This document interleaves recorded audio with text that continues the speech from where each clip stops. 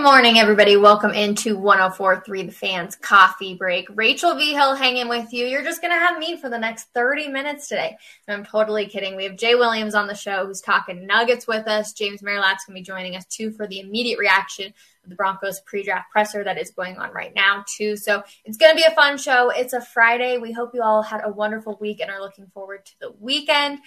Let's get into Jay joining us, though, here in just a quick second. Again, as the Nuggets fall last night in Game 3 to the Warriors. A heartbreaker loss, but the team looked a lot better. Michael Malone getting a little bit of harsh comments, I guess we could say, on social media, saying that he's proud of this group. That's something Jay and I will talk about. And again, just the high expectations that the Nuggets will have for next season. Take a listen. Welcome in to Hoops Weekly with Jay Williams, presented by Elite Sportsbook. Jay, this could possibly be our last time talking together this season. Makes me sad. Makes me sad as well, Rachel. I have to tell you, I do think it's going to be our last time. Yep. But I hope for Nikola Jokic's sake, it's not our last time. Oh, my goodness. Okay, let's obviously just get into this. Would you have ever predicted this to be the outcome out of 3 games so far? Yes. I think that the Denver Nuggets have a chance to be a really special team. But unfortunately, they're running up against a team that has championship pedigree. They have an emerging player in Jordan Poole, who Draymond Green last night said has been their number one option on a team with Steph Curry, the only unanimous MVP, coming off the bench rotationally going against the second unit for Michael Malone. So, yes, but I thought that Denver would win a game. And here's why I walked away last night being a little bit frustrated late at night, then going into my morning show. And hear me on this one, Rachel. So I think there have only been 12 people in the history of the NBA to have won the MVP back-to-back. Only 12. And are these expectations unfair? Yes. But when I look at the stat line and I see, 37, 18, whatever numbers are, they're prolific numbers, right? If you didn't watch the game, you would just say, man, what else could Jokic do? But, sometimes it feels like for an MVP player, you have to have MVP moments down the stretch in games, Rachel. And the turnover to Aaron Gordon, the laziness on the lob pass, Draymond Green ripping you, getting that steal down the stretch, the offensive rebound by Andrew Wiggins. I'm not saying that's Jokic's fault, but still for the team. It does feel like these are things that people will use against Jokic, and they are unfair. But I have unrealistic expectations for LeBron James. I have unrealistic expectations for Kevin Durant. I have unrealistic expectations for Stephen Curry. So I know that Denver fans, and I've been one of them, have been saying we don't get enough attention. People always overlook the season that Jokic is getting. Okay, now you got your attention. Now you got all the eyeballs on you. So this is what comes with all the attention. It comes with your MVP not allowing a team to sweep you, because now the narrative is starting to become, in the national media, what other MVP in the history of the NBA has gotten swept twice in the first round of the NBA playoffs? And that's the narrative that I don't want. And I want Jokic to put this team on his back, even though he's already done it, in a very unfair, unrealistic way, Rachel, and get them one win. Get them one win so it turns into a gentleman's sweep.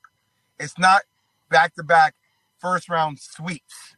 I don't want that for Jokic. I don't. Nor for me, because I'm going to take the heat every day from people that I told you he's not my MVP. I hate it.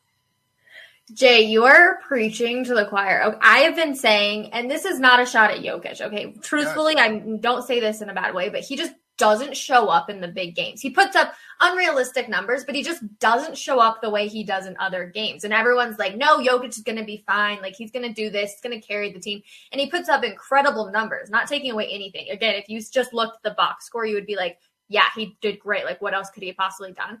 But he's not there like he is in some of the other games when it comes to the big games. And everyone was giving me crap for it.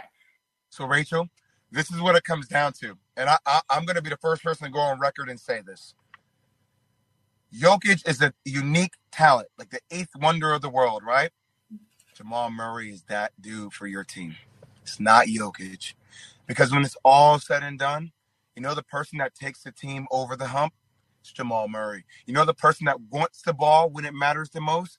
It's Jamal Murray. The person that can make the play when you need a play down the stretch? It's almost like Jimmy Butler. People say, well, Jimmy Butler's not 1A. And I'm like, but Jimmy Butler is 1A in 1A moments when you need him to be. And that's who Jamal Murray is. So, look, it doesn't take the power away from Jokic because Jokic is still a max player. Jokic is still a special, unique talent. But down the stretch, when you need him to have a big moment, that's Jamal Murray. Mm-hmm. Yeah, no, 100%. Now that you say that, I'm like, yeah. I mean, think back to the bubble. It was Jamal Murray. We weren't talking about Jokic the way we've talked about him the past 2 seasons. It was all about Murray. And I have to tell you, Rachel, I'd be curious to get your opinion on this because you watch this team as much as I do, probably more. I think there's a part of Michael Malone that really does believe what he said last night about how proud he is of this team, that the way they scrap, the way they claw, the way they, look, Jokic got ejected in game 2, right? Like, it kind of felt like they quit. They had that, the issue between DeMarcus Cousins and Will Barton on the sideline, the fight, all that stuff. But there's also a part of him that's like, we've been in these games. Mm-hmm. Like, so that's something for, like, Nuggets fans to think about. Like, you should have won the game last night. For as much as we talk about the firepower, like, it comes down to the devil was in the details. And are they overpowered or are they outmanned? 1,000%. But damn, like, let's get these details down because if these details were held correctly, you win that game. I know that's crazy. This is what I said last night, too. We were doing our post-game, wrap up. And I said the Nuggets lost the game because they tried too hard to go for the big shots that were going to be the crowd screaming shots and not just driving for the basket. And you would still have gotten screams. They were going on runs and then all of a sudden they're starting to shoot threes and missing all of them. I'm like, that's not working. So why are we doing that when we can drive to the baskets and you've been making those in the paint? It just didn't make any sense to me. Some of the decisions they made, it showed some of the immaturity to me. Well, I mean, and look, I think when you start looking around the Western Conference, what Golden State's going to be. We'll see how much longer CP3 can play the game at a high level. Their teams, you will see what the Lakers are able to do. The Pelicans with CJ McCollum, Brandon Ingram, Zion Williamson, when he comes back, they're going to have high expectations. Memphis, they're not going anywhere. Ja Morant is a superstar. So you start looking at this and there's a lot of pressure on certain teams when they get there, right? And next year, you're automatically saying now, how long can Denver fans wait? Mm-hmm. So Jamal Murray, Michael Porter Jr., Nikola Jokic, back-to-back MVPs. We get exactly what we want. The expectation of championship or bust. So I'm trying to tell Nugget fans, even though you may get swept, I hope you don't. Hope Jokic gets one. Just know that this summer, that whole energy is about to shift. And there's going to be a lot of eyeballs on the expectations around the Denver Nuggets and what they're supposed to do, which is win a world championship in a conference that is pretty much loaded. It's so hard. It's such a tough conference. I mean, even if you just looked at the playoffs, even if the Nuggets were somehow to advance, you look at the teams that they would play in the upcoming rounds and you're like, holy smokes. Can they keep this up without completely exhausting themselves? And Jokic is already exhausted. But I have a question about the Warriors, actually. If they make it to the conference finals, can they win it all? I mean, look, you have the unanimous MVP coming off the bench. You have Jordan Poole, who I watched at Michigan, who is a prolific scorer. You have Draymond Green. I mean, their lineup, when they go small, is so hard to guard because they can space the floor. Mm-hmm. They are, they're the odds favorite to win it all. Yeah. And it's really funny. You think about this dynamic, can Steph do it without Kevin Durant? The rest of the league has caught up to the Golden State Warriors. And I'm sitting there looking at the rest of the field saying, has the rest of the field caught up to the Warriors? I don't know. I don't think so. So, I mean, we may be talking in another month and a half, and I will come back on. We should do one more of these or a couple of more about like how like Denver is going to have to start making some legitimate moves. And Michael Porter, I know he's got a contract, a good extension, but like Michael Porter, who are you? Are you going to be the guy that's going to help this team get over the hump? Aaron Gordon, who are you? You got that 4-year, $90 million deal? Like, who is this team? Because the rest of the league is coming fast. Mm-hmm. No, absolutely. We will definitely, especially this summer, have to reconnect and see the moves that will happen in the off season. One last question for you. I'm getting some hate. My tweets last night made it over to Warrior side of Twitter, and I'm just getting all sorts of stuff this morning when I woke up. So I want you to tell me, who's the most toxic fan base that you've ever dealt with, Jay? The most toxic fan base I've ever dealt with. Probably North Carolina fans on the collegiate level. I will say toxicity on the NBA level. I mean, Miami Heat fans hate me. You know what's funny? My nephew and I'm the only child, but my best friend since I've been 13 years old, his son, they both live down in South Florida, and they are the biggest Miami Heat fans. And we've always had this little rival. And Nick Harrison, the owner of the team, CEO, was one of our managers on Duke basketball, so I joke with him all the time. And for some reason, when I watched him play this year, I didn't believe it. Like, there's still a part of me that's kind of like, all right, Tyler Hero, okay, you know, PJ Tucker, Bam Adebayo. Like, they're missing a superstar. But I found myself putting my foot in my mouth about how I look at Jimmy Butler. And now I'm like, all right, he's a closer down the stretch. So probably the Miami Heat fans hate me more than any other fan base. So I get a lot of threats from them. Let's keep it at that. I just take it as a compliment that you're doing your job well and you're putting out some interesting takes if they're going to come at you. I mean, I get interesting things every day, Rachel, right? So I get it. I've called Steph Curry the most innovative, ever revolutionizing player the game has ever seen. Yeah, I would agree with that. If I'm critical of Steph, you're a hater. You always hate. I'm like, you guys, you know what? I can't win. So I'm going to be unapologetically me. And if you don't like it, you don't have to listen. Turn your TV off. So Trust me. And you're going to get bigger and bigger. And people will hate your takes more and more. But it's how you feel. Stay true to how you feel. Oh, absolutely. Jay, as always, I love our conversations. Like I said, I hope this isn't our last one. But if it is, we will definitely reconnect this summer and talk some off-season hoops. That sound good? You got it. Whatever you need, I'm here. Awesome. Thanks, Jay. All right. Thanks, everybody, for tuning in to Hoops Weekly with Jay Williams, powered by Elite Sportsbook. Let's head back to coffee break. All right. Love my conversations with Jay. It's always such a joy to have him and the takes that he has as well. And now we'll welcome in James Marilat because the Broncos pre-draft presser just wrapped up. So we've got some stuff to talk about on the Broncos end. James, how are you? I'm good, Rachel. Actually, I really enjoyed that interview with Jay. And I know we're going to talk Broncos, but I think he hits the nail on the head of, you know, everybody looks at this Nuggets team and says, oh, wait till next year. And they kind of forget that everybody else isn't going to stay stagnant, right? They're going to keep improving, and the Western Conference gets better and better and better. So just having, you know, MPJ and Jamal Murray come back next year, one, doesn't fix everything. But two, as he said, expectations are now going to be up here, right? Like now you need to be a title contender. That all, you know, officially begins, I think, on Sunday at about 4:30 in the afternoon when they get swept. So Jay hit the nail on the head. That was a great interview. Embarrassing for the Nuggets. And I think, too, also to that point of the expectations being super high, the pressure is on Jamal Murray more than ever now. It's not really on MPJ, I don't think. I think people aren't really sure about what he's going to bring to the table 100% because we haven't really seen any of those big moments like we've seen with Jamal. But the pressure is on Jamal. If this team cannot be a title contender, it's going to be bad, James. I think Jamal's going to get a lot of hate.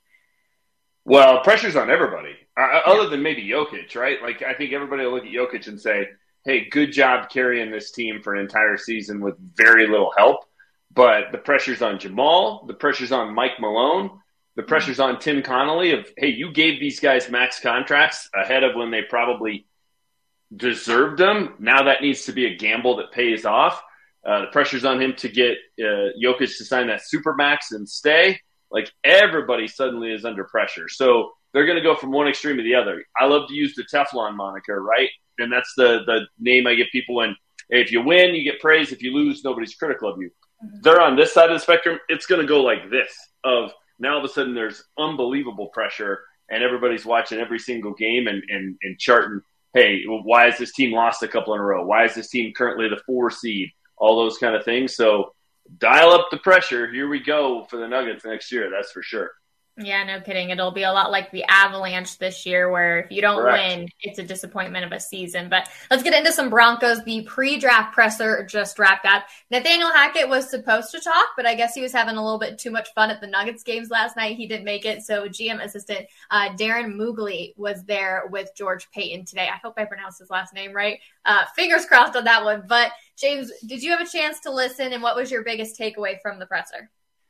Yeah, I caught it. And, it was a lot of talking about how it's the collaborative time of the year, and this is the fun part of it. And, you're putting your board together, and a couple of things kind of stood out. One, I mean, they get input from everybody. They're talking about how it's not just the scouts, it's not just the coaches, it's not just the GM, it's the interns. And, do I really think the interns are providing a lot of feedback? No, but I think they were saying that to make the point of, we don't care who you are. If you're involved in the process, we want to hear your opinion, and we're gonna put it into the mix. So I thought that was good, and I also think you kind of got an insight into sort of how George Payton works. He's a guy that loves the second and third day of the draft and kind of the roster building part of it. And now that he doesn't have to focus and spend so much time on what am I doing with that top 10 pick, which he said he was glad he didn't have. Right, the fact that they got Russell Wilson and don't have number 9 and don't have number 40 or 41, whatever it was, total relief. And it was like a celebration for that. Now he can do the things he really likes, and that's find that depth. So I thought that part of it was interesting. They still have 9 picks. They still have a lot of work to do. They have some positions they need to address: edge rusher, inside linebacker, right tackle, a backup running back. So it will be fascinating. Maybe Thursday's not going to be as interesting in Broncos country, but Friday and Saturday certainly will be. Absolutely. We actually have a special guest. Cecil was at the presser, and he is now joining us here on Coffee Break, so we'll bring him in. Cecil, thanks for joining.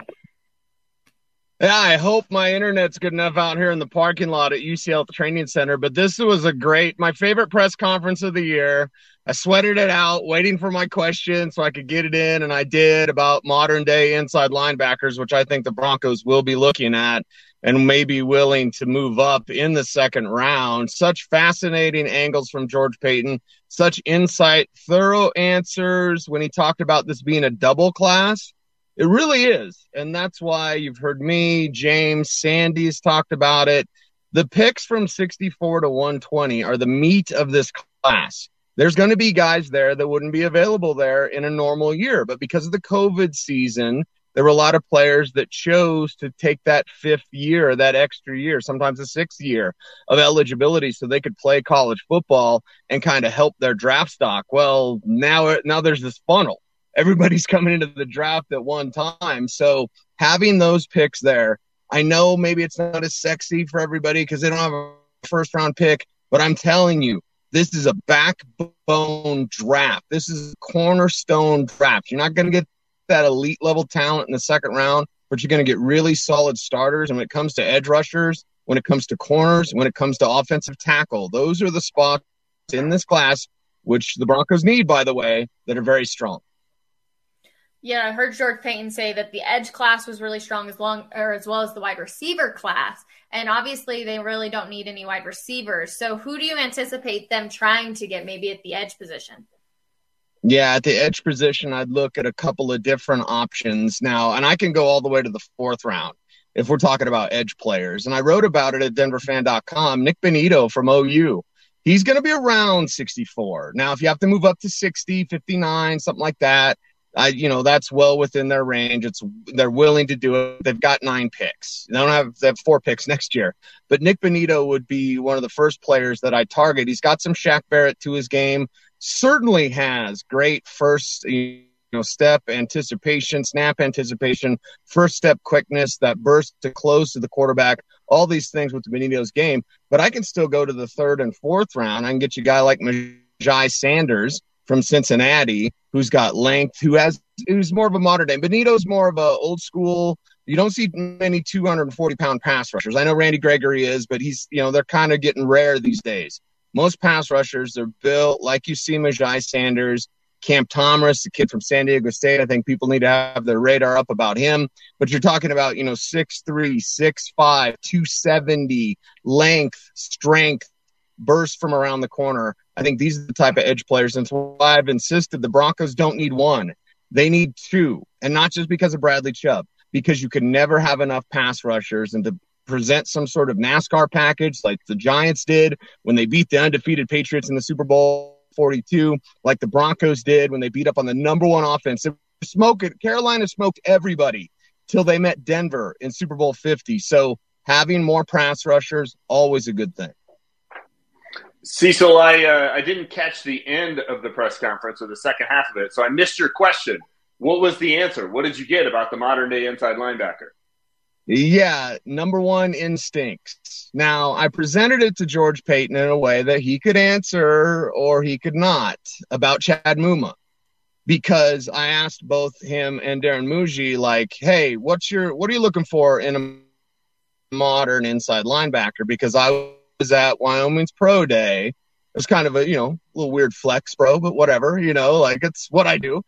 So I said, I was at Wyoming's pro day. I talked to Logan Wilson. And he said Chad Muma is a faster version of him. What do you think about that comparison, and what are you looking for? They didn't talk about Chad Muma. Why? They like Chad Muma. He's been in here for one of those top 30 visits. Wouldn't be surprising to me if the Broncos, have him on one of those 10 picks George Payton talked about. There's 10 players at 64 they're looking at. Who is that 10? I guarantee you that Chad Muma is on that list. So number one is instinct. It reminds me, you'll remember, James, Jack Del Rio, when he was flying around the field as an inside linebacker. That's great. He can't cover. Your Zach Thomases, whatever, like that linebacker's done. Those guys, those two down guys, they just don't exist anymore. The Broncos have been dealing with that since Danny Trevathan left. They've been dealing with two down guys. They need a true 3-down inside linebacker. And I think that's where a guy like Chad Muma from Wyoming, and also local product here from Colorado from high school, I think he would fit. Okay, this is a question for both of you. And James, this is because I know we've had these talk plenty of times on Halftime Chill, but they said that they need a dynamic returner. That's something that this team desperately needs. How likely are they to get that out of this draft class? And Cecil, we can start with you. Yeah, I think they're really likely to get it because there's a ton of late round receivers. Again, if you look at my draft previews at denverfan.com, ton of late round receivers that can either have special teams ability in terms of being a returner, but also as a receiver. I think it's very important to note that the Broncos just don't need a return guy, like a Deontay Spencer or a Trindon Holiday. You need a receiver that also can return, because when you put any sort of package in for a Deontay Spencer, defenses aren't scared of that. They know that. So a Tyquan Thornton, a player that they brought in for one of the top 30 visits, he's a Baylor kid with 4.2 speed. He's a blazer. So look for them to take a receiver that can also be a return man, not just a return specialist. I'm going to put on my pessimist hat here, Rachel, and say I don't think they're going to find one, because it feels like every year after the draft, it's, Isaiah McKenzie, they got their guy. And, yeah, in Buffalo, he's turned into a good player, but he didn't here. Every year we get told somebody's going to be the return guy, and it never pans out, partially because their special teams have been so bad. I'm in the D-Mac school of special teams, right? Unless you have Devin Hester, who can go change games, returning kicks and returning punts, just take a knee on kickoffs and fair catch on the punt and let Russell Wilson go do his thing. I think special teams for this team, it's been way more negatives than positives. Just, make it as simple as possible. Don't overthink it. Put somebody back there that's got sure hands and live to fight another day. All right. Okay. Both sides of the spectrum there. George Payton talked about getting jumpy when it comes to having to wait to 64 to pick. How jumpy are you both going to get on draft day about the possibility of moving up? I know he said he wouldn't move up most likely into the first, but how jumpy will you still both get? I'll always be jumpy. It's the draft. I'm always on edge because it's like, I know the first round may not mean as much. And James, you got to let me know if you still want my first round mock draft or you want me to mock all 9 picks for the Broncos. because I'm really fascinated by those 9 picks, honestly. So jumpy, yes, but I'll be that from the number 1 pick, who we're not sure who it is yet. But either way, like, yeah, I'm jumpy the entire time. I'm on edge. Yeah. I don't think Thursday night I'll be that jumpy. I'll be kind of on edge. It'll be kind of like, okay, let's see if, they do something crazy and move up. I don't think they can move that far up, but you kind of got to be on call. But man, when Friday starts and that second round starts, then it's jumpy time, because I think they'll be looking to make some moves to get up there, get a pick. I will be surprised, Cecil, if they sit at 64 and just wait for it to come to them. I'm not saying they're going to move up to 35 or whatever they did last year for Javonte Williams, because that's a big leap too. But they'll do something, partially just because you're going to get antsy sitting there for the entire first round, an entire night on Thursday, and then the entire second round till the last pick. I think they'll do something. I think they'll be jumpy. I'll be jumpy. We will all be jumpy by Friday. That's for sure. Well, and they're going to see teams in their own division. I talked about it on Nick and Cecil a couple of nights ago when I wasn't complaining about the Nuggets. Oh, my God. Anyway, like the Chiefs want a pass rusher. The Chiefs are going to move up probably for Jermaine Johnson from the intel that I get and that I got a while ago. So it's not just April lies. So when you see teams within your own division go strengthen their pass rush, AFC is full of pass rushers. This division is so brutal. You're George Payton, you're going to get jumpy because you see a tackle falling, like now all of a sudden tackle leapfrogs any sort of need because the Chiefs got better rushing the passer. When they move up with their 2 first round picks, they're going to move up there. So jumpy for sure, because it's like when your neighbor gets a new car. Like, you don't need a new car, but then your neighbor gets a new car and you're like, well, maybe I should get a new car. Like, I think that's how jumpy George Payton's going to be. Yeah, he's going to be trying to keep up with the Joneses, right? That's what's going to happen. I was going to say, that's exactly how my boyfriend is right now. I just got a new phone, and he's like, well, maybe I need a new phone now, right? And it's always like that. But George Payton also talked about how they only have 4 picks in next year's draft, and they would like to get more picks. So how likely is it that we will be seeing some movement and maybe even down to kind of help next year's draft? Oh, 100%. I'm with James. They're not picking at 64. It's going to be 50. 59, whatever, like they're 64. If they stay at 64, I'll be shocked 100%. And then gathering more picks for next year. That's also a next year problem. It's also something they could take care of by trading away a player and getting more picks. Like, there's multiple ways to do that. So I don't know necessarily how they'll, position themselves this year with next year. Although those, late rounders, they could swap and get another late rounder, what have you. But I think this team will be very active. Of the 9 picks, I say they pick probably at least 6 of them, if not more. And they need to, again, to really go for it, to build that proper depth, to get the proper speed that they need. There's upgrades out there. This is the class to do it, and the Broncos are ready. I don't know that they're going to be that worried about next year's draft. Would you like to have more than 4 picks? Of course. But anybody you draft in 2023, especially since they don't have a first rounder, you're looking at and saying, all right, when are they going to contribute? How far down the road, are you in the Russell Wilson era before those guys start panning out? I think this is a team that has a few holes now. You try to plug them with premium picks this year. And then after you get through season 1 with Russell Wilson, I think it becomes a free agency type of a situation. It's like it was with Peyton Manning. You go load up in year 2 of free agency. That's when they got DeMarcus Ware and Aqib Talib and T.J. Ward and Darian Stewart and that whole crew. So I think this team has gotten beyond, hey, let's draft for the future.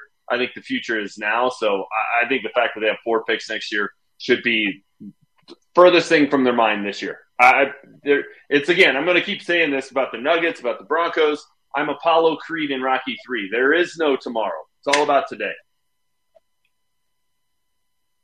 I was going to say, my goodness, I'm so excited. I can't believe that we are a week away. Like, I cannot believe we are so close to draft night when the Broncos will pick. It's so much fun. So much good stuff to come here on Coffee Break, too. So make sure you tune in all next week, everyone. Cecil and I will actually be doing a mock draft together, so it'll be a lot of fun. James, Cecil, thank you so much for visiting, hanging out as we talked pre-draft Broncos discussion. Cecil, thanks for doing it for your car. Appreciate it. And thank you to everyone that watched as well. We appreciate you all hanging out with us. Jay Williams, again, huge thank you to him too, talking Nuggets. And we'll see everybody on Monday. Bye, everyone.